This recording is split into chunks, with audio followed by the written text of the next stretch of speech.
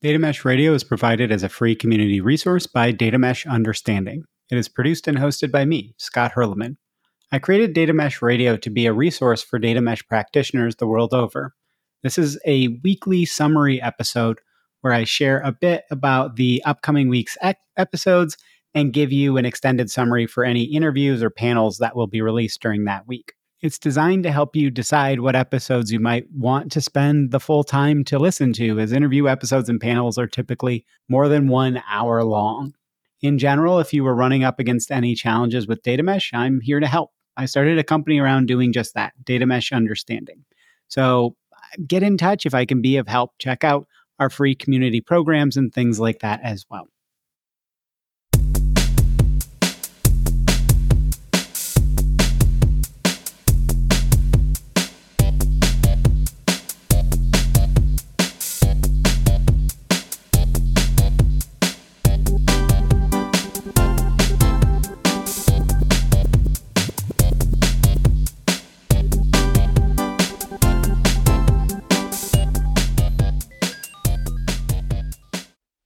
Weekly episode summaries and programming notes for the week of October 22nd, 2023. So I'm off to Sweden for this week for the first time and leading a big roundtable at a conference there, the Data 2030 Summit. And so what conferences, though, do you think you want me to attend next year? Get in touch and I'll start my planning early. Probably more go for Europe than US, but I'm kind of going to be flying all over, especially if people give me the budget to. So what's on tap for this week? On Monday, we have episode 262, Setting the Groundwork to Become Data-Driven, an interview with Corinne Shlomo Goldenberg. So a bit of a different episode. This one is Corinne's story of getting to data capable at a company that was pretty immature with data. They aren't doing data mesh. They aren't any really where near doing that because there isn't a need. But there's a ton of things to learn about how to have good conversations with teams that haven't really thought about even producing the right data, let alone owning data or enabling data products.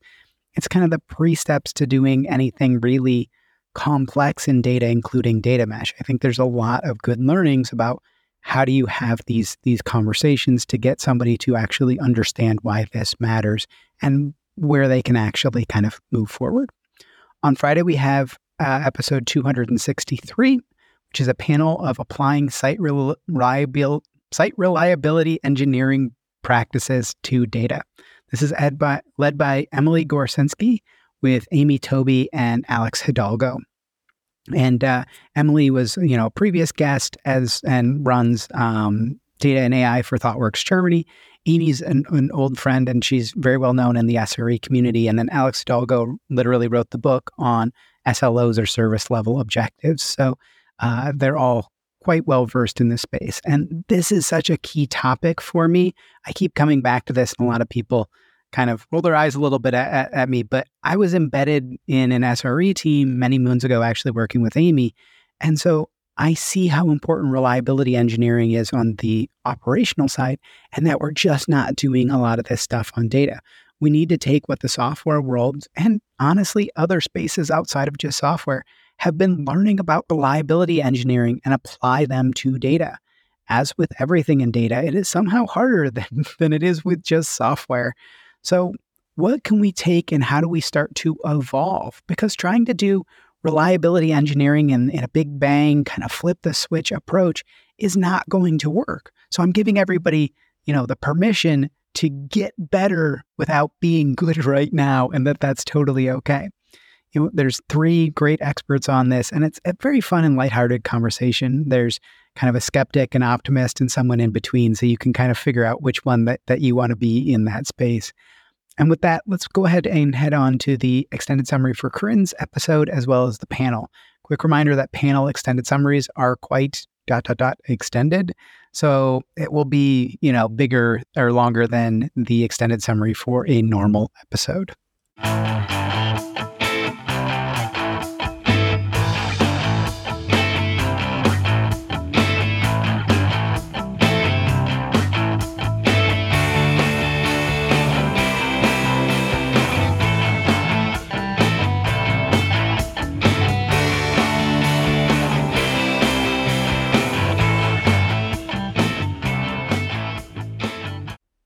Extended summary for episode 262, Setting the Groundwork to Become Data-Driven.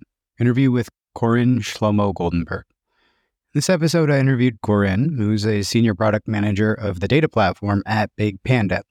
It's important to note that Big Panda is not at the stage yet where data mesh makes sense, but this is a story of getting the concept, the production of data into the heads and hearts of the application development team, which is a crucial aspect to doing data mesh well, whether it's done pre-data mesh or as part of the data mesh journey. Corinne started with the tale of Big Panda and how she started building out their data, ML, and analytics capabilities. When she came in, they didn't have the infrastructure or really the focus on a scalable platform for storing and analyzing their internal data. They were doing a lot of this for external clients, of this data work for external clients, but hadn't moved to doing it internally, which is pretty common in B2B startups, especially around data. But Big Panda wanted to do a data-driven transformation of their business model, so they had to change the situation around their internal data. There is always a balance for when you start collecting data at scale in Corinne's mind. At a B2B startup, you need to ask how early should it be for the company, but the same is applicable for an early stage offering at a larger organization. Most development teams aren't tasked with dealing with creating the necessary data until far later in an offering's lifecycle. But it would be nice if you could include that kind of concept and building that out, even if you're not doing that actual storing of the data, but that you build out the product in such a way that it can create the data at the start. But it definitely isn't free, so there is always a balance, and the conversations need to happen, hopefully earlier than later. Corinne's tipping point for when you should really start to press development teams on creating necessary data is when it becomes hard to answer simple how many type questions. It is also an easier conversation than a hypothetical one of like, wouldn't it be nice if we had all this data versus like, I can't answer how many people are actually using this feature. If it takes more than one day to get basic information on how your customers are using your product, that's obviously an issue that's only going to grow. It's also a pretty tangible place to start. When they started to build out the data platform, Corinne said it just made sense to start centralized.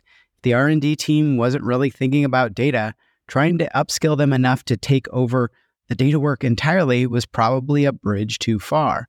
Plus, if your data requirements aren't complex enough to require decentralization, decentralization is often just an extra layer of complexity. So they moved to a high communication model where people can see what data work is happening, even if it's controlled by the central team. They can slowly upskill the development teams to understand data instead of trying to hand over ownership prematurely. Corinne talked about working with the team to understand the product mindset to data. Start from the why. It's easy to fall into the trap of trying to do everything because it might have value. That's what happened with data lakes that became data swamps. All this information might have value. Let's store it all. Focus people on the why, and you can bring them more and more into this process of working with data, of helping you create the data that's necessary. Similarly, while Corinne and team didn't have a lot of pushback on getting things done, she was very cognizant of prioritization and cost benefit. Again, focusing on the why. What is most important and when? Why are the requirements like this? Can we cut down, the cost by storing for less time or refreshing the data less often or things like that? When you say real time, what do you actually mean, etc.? Corinne has been seeing good results from having strong ownership conversations around data. While the central team still owns the data, they are partnering with the domains, as the domains still need to own the concepts and the understanding of the information to properly partner with that centralized data team. While this might not work at a large scale, we've seen this in a lot of organizations trying to, co-own data. It becomes very complex at large scale. It's a perfectly normal and functional at a 300-person company. Personal note, I keep saying this, but centralization isn't the enemy until it becomes a bottleneck. As with all global companies, Big Panda has some challenges around communication. Time zone differences and, of course, differences in focus are just two of those kind of causes. So she recommends spending a lot of time to communicate to stakeholders about what you are building and why. It's easy to assume that because you build out a data product, people will use it, but you have to work with people to ensure they actually use what you built. They understand it. So much of the issues in communication around data or just in general in business is that people, have these implicit assumptions and nobody's making it explicit. Corinne pointed to the fact that many companies in the B2B space feel they aren't quote unquote data oriented enough. So she gave a few tips on how to become more data oriented, but she also has empathy, and so do I, for people feeling that they aren't data oriented enough. It's pretty common. Most B2B companies feel like they aren't as data oriented as everyone else, but that's because they're looking at the presentations that are happening at conferences where somebody says, we're super, super data oriented, and it's not really the case. If you go and have those one-on-one conversations, it becomes pretty clear that that's a brave face they've been putting on it. So similar to data mesh, where everyone believes all the other companies are far down their path, way farther than we are, it's simply optics, right? Companies project a better image than the reality of their situation with data. So even if you aren't feeling like you're that data oriented, one, you can make progress, and two, it's probably that you're not nearly as far behind people as you might expect.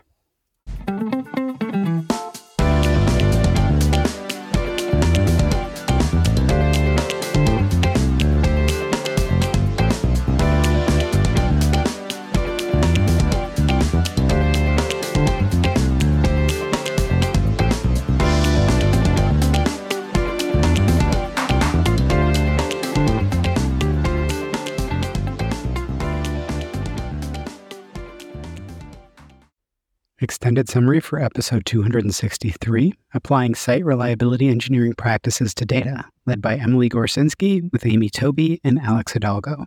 In this episode, guest host Emily Gorsinski, head of Data and AI for ThoughtWorks Europe, as well as guest of episode 72, facilitated a discussion with Amy Tobey, Senior Principal Engineer at Equinix, and Alex Hidalgo, Principal Reliability Advocate at Noble 9.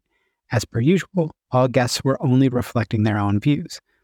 The topic for this panel was applying reliability engineering practices to data. That is different than engineering for data reliability, which is focused on data quality specifically. Before we jump in, I also want to remind everyone these extended summaries tend to go a little bit long. We've got 27 points that I'm going to have to go through. The overall concept of this is taking what we've learned from reliability engineering across disciplines, but mostly in software, so especially SRE or site reliability engineering, and bringing those learnings to data to make data, especially data production and serving, more reliable and scalable. Personal note, this is probably one of the most frustrating topics in data for me because it feels like it's basic foundational work, yet most organizations aren't tackling this well yet, if at all, really. The best starting point for an organization is simple awareness and starting to have reliability engineering conversations around data.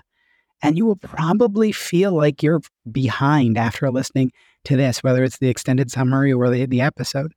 But everyone is behind on this, right?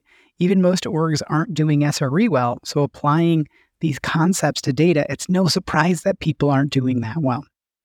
Now, I've got kind of my takeaways or my perspective after listening to this panel rather than trying to share the individual's points of view. So I've got my top 8 takeaways and then I've got 19 more to follow. So number 1, reliability engineering is one of the majorly overlooked aspects of what we need to bring to data, whether you're talking about data mesh or not. People are starting to really move on product thinking and to a lesser degree, bringing microservices and CI/CD approaches and things like that, those DevOps types approaches to data. But reliability engineering is still a somewhat distant afterthought, if at all, for many. Number 2, at the end of the day, reliability engineering comes down to observability first. If you can't observe what's happening with your systems, you can't really start to identify issues and work on fixes. Number 3, observability in data cannot only be about the data quality. That is observing what is happening with the data versus the data applications, systems, pipelines, etc., the stuff that's building your data. The data itself may seem fine, no quality issues. But if your systems that are storing, moving, transforming your data are degrading, you are missing the forest for the trees. A broken pipeline that delivers 5% of the water, but it's still clean water, that pipe is still broken, right? Even if the water passes those quality checks. Number 4, relatedly and somewhat in contrast, the measures used in operational systems reliability engineering, like availability and latency are kind of the key ones, are potentially the wrong areas to focus on for reliability engineering in data. Don't copy-paste those key metrics. Think about what matters when it comes to the applications, the data applications and systems, as well as the actual information you are sharing. Number 5, as Amy mentioned, there is too much binary thinking about data, whether it is quality, reliability, availability, etc. The idea of criticality is often missing from data discussions, and trying to measure by who screams the loudest when it comes to criticality is a really poor approach, right? As an overall organization, we need to map what data is critical and why, and how people are using that. Number 6, the best way to find out your SLOs or service level objectives for data-related work is to have conversations. Just because you can doesn't mean you should. Not all needs are created equal. Don't take consumers at their first word as to what their needs are. Dig in and find out what will serve their needs, but limit the work to something reasonable. Remember that return on investment is what matters, not simply return. Most data work has value, but does the value justify the costs? Number 7, keep things simple. As Alex said, focus on, quote, is this doing what my users need it to do? Look to measure around what your systems need to do to serve customer needs. It's very easy to get caught up measuring the wrong things. And finally, number 8 of the top takeaways, currently in many organizations, reliability engineering work is much more like archaeology than engineering, as Emily has noted. We need to focus on providing the context to those trying to ensure reliability, and that takes forethought on the systems architecture side as well as the organizational side. Observability, data or otherwise, isn't a switch you can easily flip. It's a practice you build and get better at over time. So like I said, I've got 19 other important takeaways. Many touch on similar points, potentially from different aspects. So number 1, you can make progress on reliability engineering in data just by making sure you have an incident management process around data. If you do, then look to improve it. You can iterate towards good. Everyone starts somewhere. Number 2, as Emily pointed to, all your SLOs, can all your SLOs really be covered by SLAs in data? How do you have an SLA around semantic meaning, for instance? Do we need to extend the SLO concept to really make it applicable to data, to make it fully able to cover everything we need? I don't know. And if you're not really familiar with SLAs and SLOs, Alex Hidalgo in the episode goes into a good explanation. So you'll learn kind of what's going on with that. Number 3, just starting the reliability concept discussions with people in data is often difficult if people don't have operational systems or operational plane experience. In data, far too often there is either it's right or it's wrong approach instead of how acceptable something is. Sometimes imperfect data is acceptable, and the same goes for the reliability of your systems. Number 4, you can iteratively improve your observability and reliability practices. Try saying that 5 times fast. You can start to show value as you build more capability. Much like with anything, unless you have budget and full high-level support, start small. It's okay. Number 5, take Alex's simple definition of reliability. Quote, is this thing doing what it's supposed to be doing? Then work to find ways to observe if your systems are actually doing what they are supposed to be doing. And only focusing on where you think things could go wrong, that's monitoring. Focus on observing. The difference between those two is a rabbit hole you should go down yourself, but observability versus monitoring is a really important distinction to understand. Number 6, relatedly, you need to really consider expected behavior when building systems. This is, of course, around data quality, but also setting your SLOs. What are you trying to achieve by building the data application or the data product? Number 7, as Alex said, quote, SLAs really exist for lawyers and financial departments, and the SLOs exist for engineers actually trying to keep things reliable. Data contracts, as they are right now, are often focusing on the SLAs instead of the SLOs. But both are important when thinking about data. SLAs do engender trust as a guarantee. SLOs, though, are about making sure that you're actually thinking about consumer needs and keeping things reliable, as Alex said. Number 8, potentially controversial. Don't start with former SLAs and formal SLAs and maybe SLOs unless your organization is mature enough to handle them. As an example, people under 18, at least in many countries, aren't able to enter many legal agreements for a reason. Your maturity level matters. Potentially look to informal agreements or kind of best faith efforts as you are starting to think about SLAs and SLOs around data.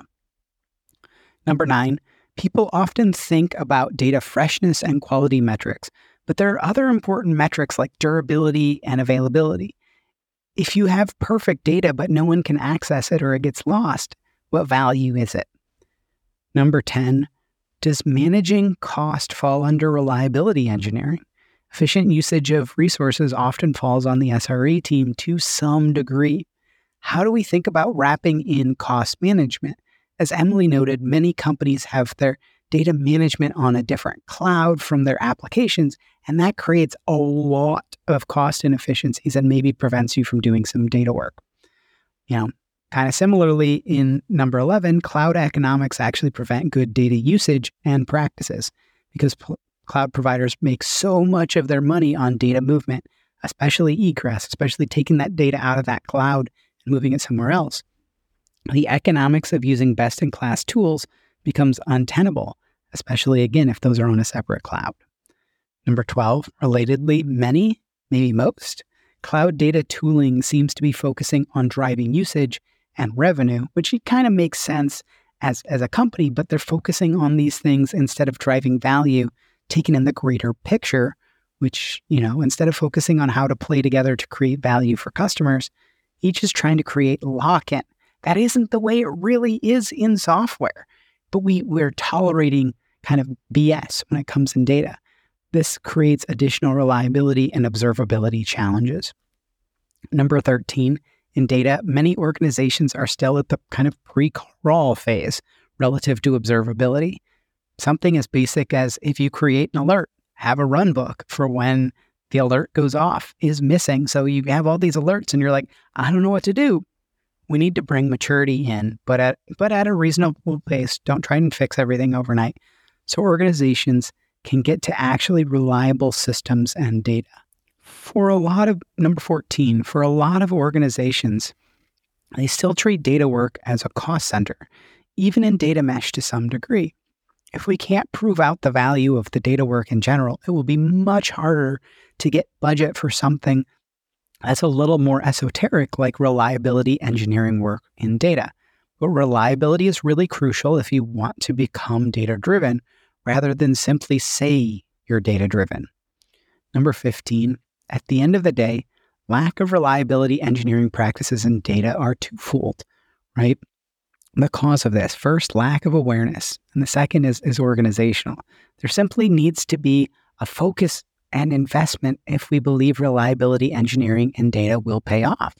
Or maybe it's not worth it for many organizations, most organizations. Time will tell, but you can bet that the most advanced organizations that really are, quote unquote, data-driven, that they aren't skipping reliability engineering, right? Number 16, once we tackle the above, hopefully tooling will follow. But data tooling in general just isn't in a good spot relative to reliability engineering. It's too hard, too manual, and too expensive in general to do reliability and observability well around data systems. And that sucks. Personal note, this is why I'm an advisor to Masthead Data, because they're doing some really cool reliability engineering stuff in data. I think it's a really important area. Number 17, one positive note is that industry challenges such as GDPR are driving organizations to realize they need to change. It may not be happening that quickly, but the cost of keeping up with regulation in legacy systems is becoming greater by the day. We might see a bigger tipping point soon to have people kind of move off of these legacy systems. Number 18, a key point of SRE is to understand the inherent complexity and interconnectedness of our systems. There's some understanding of that which exists in data, but we generally don't look to solve for it by learning how things are interconnected beyond lineage. It's really important to understand if this thing has issues, what's that going to mean for the greater organization? And we just don't do that in data. We do that on the operational plane side, that we understand how, cascading issues happen, but we don't do that on data. And finally, number 19, good observability and reliability engineering practices have change as an inbuilt assumption. This is where monitoring often falls short. You have to constantly update your very explicit assumptions versus your understanding. Focus on understanding the needs of your users and customers and observe if the system is actually serving those needs appropriately. Hopefully it sounds like some awesome episodes for you coming up this week. As a reminder, feel free to get in touch if I might be useful in your data mesh journey, helping quite a few organizations and introducing people to each other, plus doing some roundtables. Check out datameshunderstanding.com for more information. I hope you have a great rest of your day and week. Now on to that fun, funky little outro music.